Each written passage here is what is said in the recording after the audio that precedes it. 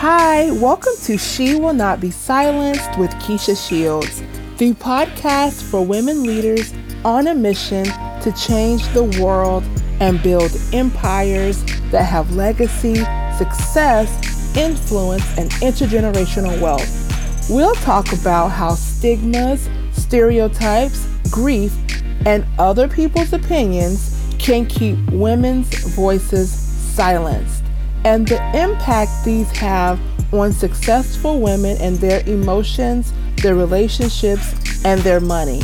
If you have felt silenced and need guidance, awakening, and amplifying your voice, visit KeishaShields.com to check out my best-selling Find Your Voice course. Please take a quick second to hit the subscribe button, and let's get into this week's episode.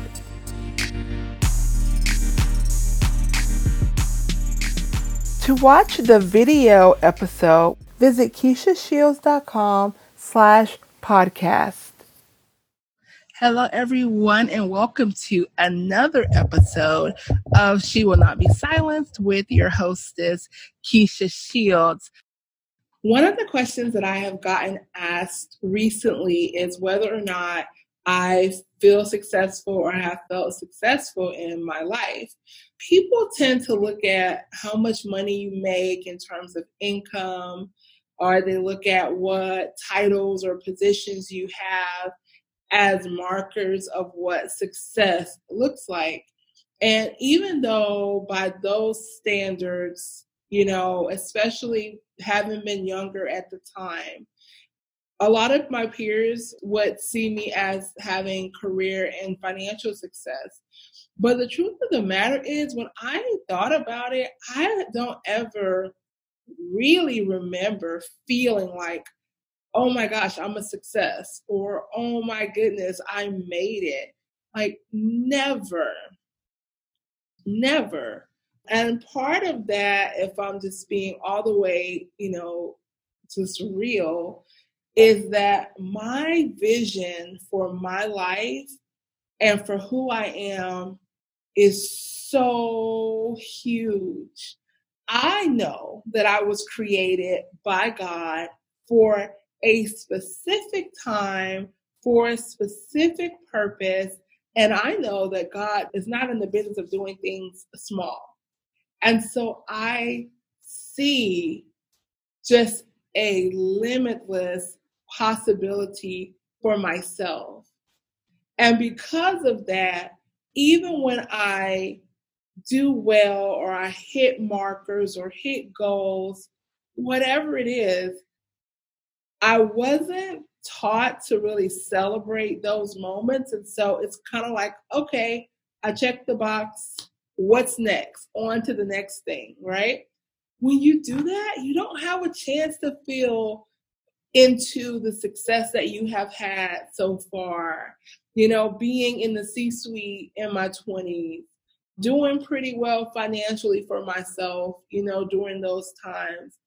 It wasn't something really to be celebrated. It felt like, okay, this was something that I wanted to do, like, what's next? Like, okay. And so I didn't feel successful. I didn't feel like I had success. And I do think at sometimes, though, that can be a danger zone, because when you feel like you've made it, a lot of times it can be challenging for a lot of people to get out of their way, to seek more. More does not always mean bigger, but to seek more beingness in their life. This is what I'm going to say. I'm going to tell a story about one of the reasons why I had a hard time feeling successful, even when I was in the C-suite in my 20s and early 30s. It's because of this. I had the title. I had, whatever, the clout that comes with that. But what a lot of people didn't know is that I was miserable. I was absolutely miserable in that role. Not because I didn't enjoy the work or I wasn't good at it, but it's because I was in a very unhealthy situation. The level of stress I felt being at that place the level of tension that I felt in my body, being around those certain people who were in charge of all the things. I started to lose so much weight, like unhealthy weight, though, from just stress, tension, anxiety. And I wasn't an anxiety ridden person, but these things started to rear their heads. One day, it was a Sunday. I'll never forget it. It was a Sunday. It's a Sunday Monday combo, but this particular instance, it was a Sunday. And I was talking to my husband, and we were talking about something, and I was starting to feel so frail and fragile, and I didn't even feel like myself anymore. And I remember looking at him, and I told him, I need to tell you something, and I'm kind of ashamed to even say it to you. And, he was all ears at this point, because I had never addressed anything that way. And I looked at him and I said these words: I feel like a battered wife at work. Oh my gosh. I felt like a battered wife, an emotionally abusive relationship is what I was navigating in the office at the workplace. So to a lot of people, it was like the success of the role, the success of the title, but I wasn't really respected. And I had started to lose my voice. I started losing my voice. I started losing my capacity to speak up when I needed to. These people did not deserve me or my time or my brilliance at all. It started off with good intentions, right? But there was a lot of shady, unethical, slightly illegal things happening, going on. And at the time, I didn't have the confidence and the courage to say something about it. I'm not going to blow the whistle. I am not going to be the squeaky wheel. I'm loyal. I'm loyal. You can tell me anything and it stays here. So I was loyal, right? All of these things. And there were so many things that I turned a blind eye to. And it was because I was worried what was going to happen to me. Not physically, but oh my gosh, I'm going to lose my job. I'm going to lose my position. And the problem with that was it had nothing to do with titling. It was because I was so concerned I was the youngest in the executive team. I was the only female, okay? The only woman. And I was the only Black person. So the Black youngest woman in the C-suite team. And I was so worried that if I left this position, that there was not going to be another woman, another Black woman especially, who would get the chance to move into the C-suite and actually have a salary, have an influence to match. And I stayed way longer than I should have. I started to lose the identity of who I was, who Keisha was at the time. I stayed in a relationship at work that was so unhealthy. I didn't recognize myself anymore. And the day that it all came to a head was that Monday after I had that conversation with my husband. On that Monday, when it was time for me to get up and get going for my day, get ready to go to the office, I found myself, and this is so cliche. It's like what you see in the movies, but it was so real. I found myself curled up in the fetal position in my bed, just bawling, tears just falling from my eyes. My depression had come to a head. The worry I felt about going into that office another day, dealing with the unethical things happening, dealing with white men who didn't respect the voice of a woman, a Black woman especially. I was losing myself, my voice, my confidence in myself. And it came to a head that day when I could not get out of the bed to bring myself to go in another stinking day and deal with that. I knew at that moment that things would never be the same. And I didn't go that day. I did go the following day. And while I was there, I knew that I had already made up in my mind that I was going to be leaving, seeking out something else, something better suited for myself, where my voice was valued, my perspective was valued, I was valued and appreciated as a peer, right? Because I can go toe to toe, but as a peer at that level, to be respected and valued and appreciated for that. I knew that I was going to be leaving. And for me, the company itself I didn't have a problem with.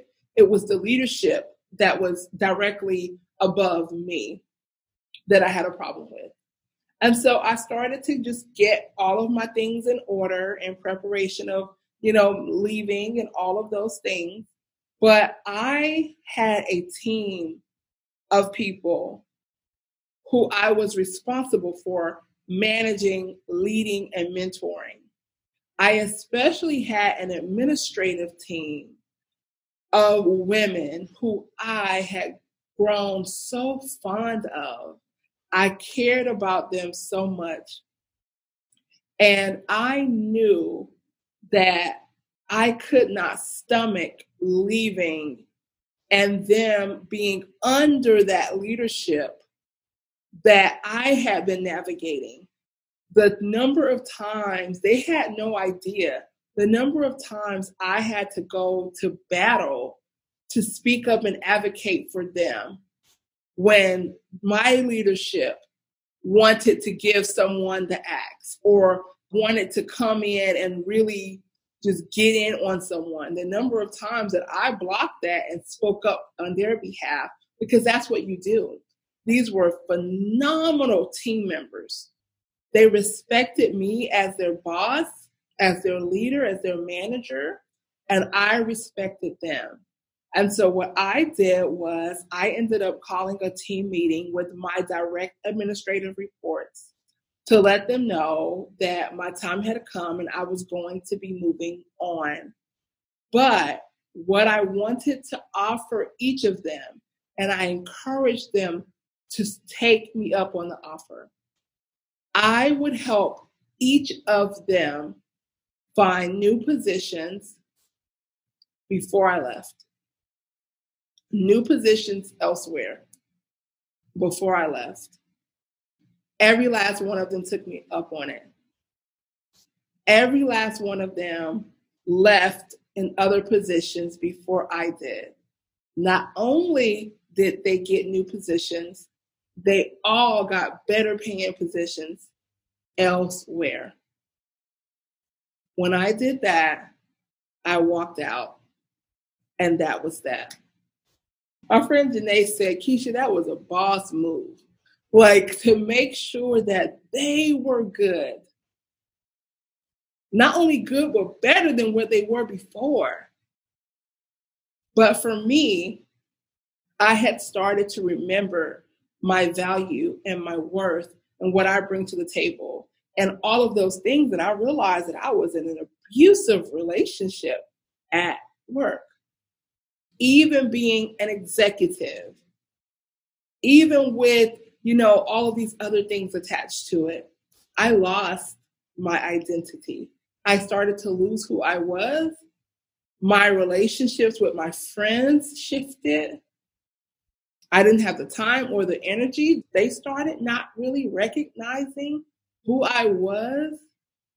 I was starting to feel like a shell of who I was. Man, that was a brutal time for me, and so I feel one of the big reasons why I didn't feel like a success.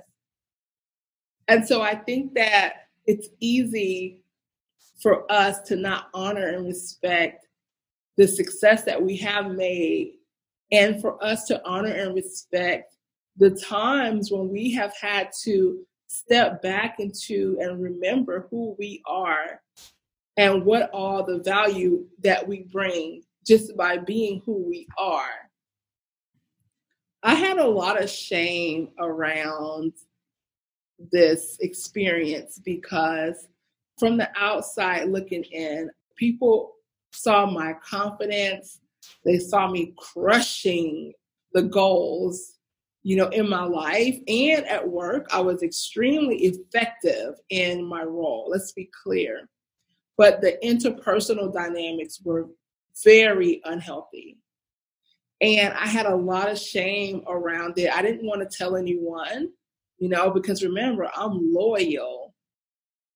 And it was a really hard time. It was a really hard time when it came to remembering my identity in Christ, remembering my identity as a woman, remembering my identity as a Black woman, and all of these things. I was asked the question, if I had to go back and do that again, would I have walked away or would I have stayed knowing who I am now? And my answer to that was this: I still would not have walked away first. I would have, though, made sure that they knew exactly where I stood on things, that they knew what I thought, that I advocated for myself. I would have made sure that I had a voice, a strong voice in that boardroom, in that workplace, not just with those I managed, but with those my superiors who should have been my peers. I would have made my voice so pronounced, they would not have been able to deny me at all. I would have done those things, and if they were still not received, I would have walked away. But I would not have wanted Keisha to walk away and cower in fear. I would not have wanted Keisha to walk away and not have spoken up for herself and advocated for herself. That would be the difference between what I would do now as opposed to what I did then. And I recognize that difference for myself now. When I finally left them and walked away from that position, I dove into my business. I was already operating my business semi full time, but I dove all the way into it from a time perspective. Let me tell you why I say that. Because I left that role and walked away, and I was walking on eggshells. And remember, I told you I started to lose myself. I lost a lot of remembering who I was. So when I walked out of that role and walked into my business, guess what I did? I brought that fear right along with me. I started my business. I didn't use my name. I had a brand name that I used. I didn't want those people finding me. I didn't want them knowing anything about where I was or where I went or what I did. And that sounds like some mafia stuff, right? But it wasn't a physical fear. It wasn't that, right? But I knew that these people knew I was the business. Honestly, it was kind of for their safety, to be all the way real with you, right? But I didn't want the negativity. I didn't want the spin artist stuff. I didn't want the lies and all of that. I just didn't want that in my orbit. I'm full of integrity. I'm truthful. I'm honest. And I believe in being that way. That's important to me. So when I walked out of that and walked fully into my business, I carried that fear of visibility, of speaking up, that silencing of my voice was there. And it was something that impacted how I worked and how I maneuvered. And I had great clients. And my clients were like Keisha's so amazing. Like, why doesn't people really know about her? Because I was playing the low-key background role, because I let that fear of what others would think, of leaving and walking away from this company. So many things were going through my mind. I wanted to distance myself completely. But then it became too much work to manage being my brand identity and not being myself. So it finally got to a point, and this was just a few years ago, where I finally was like, you know what? Not only is this too much work, this is getting incredibly expensive. This is getting very expensive, managing multiple identities. So then I decided, to really own and step into the work that I was already teaching. And I owned who I was. I stopped using the company name as the forefront, started to really speak forward as Keisha. I did the work, though, to remember who I was, to own my voice, to remember my confidence, to let it flow back out of me. And that was the best decision I ever made for myself, was not allowing someone else's situation to become my destiny and my identity. I am encouraging you, be in control of your identity. Remember who you are. Do not stay in workplaces, relationships that have you questioning who you actually are. I didn't imagine I would be in that position, not at work. It can happen to people who seem so confident, even on the outside. That was the hardest thing for me, and why I didn't feel successful. Working through that was life-changing. Doing my own work was life-changing. And now I am so secure in who I am, in my identity, in my value, in what I bring and what I don't bring to the rooms and spaces and places that I enter. Don't let people tell you who you are. Do not let people downplay who you are. Do not let employers or companies or anyone else make you minimize your brilliance. Do not do that. Be who you are. Be who you are. Own your identity. And if you're struggling with doing that, think back to when you felt like the truest version of who you actually are. If you have questions, let me know. If you're struggling with this yourself, or you want to talk about experiences that you may have had or may be having in the boardroom, in the executive suite, in a leadership role, head on over to KeishaShields.com and book a consultation with me.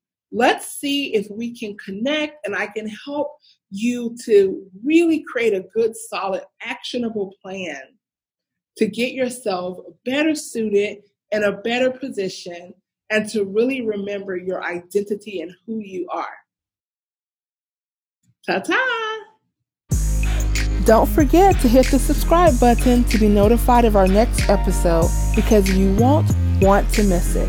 Thank you for listening to this episode of She Will Not Be Silenced with Keisha Shields.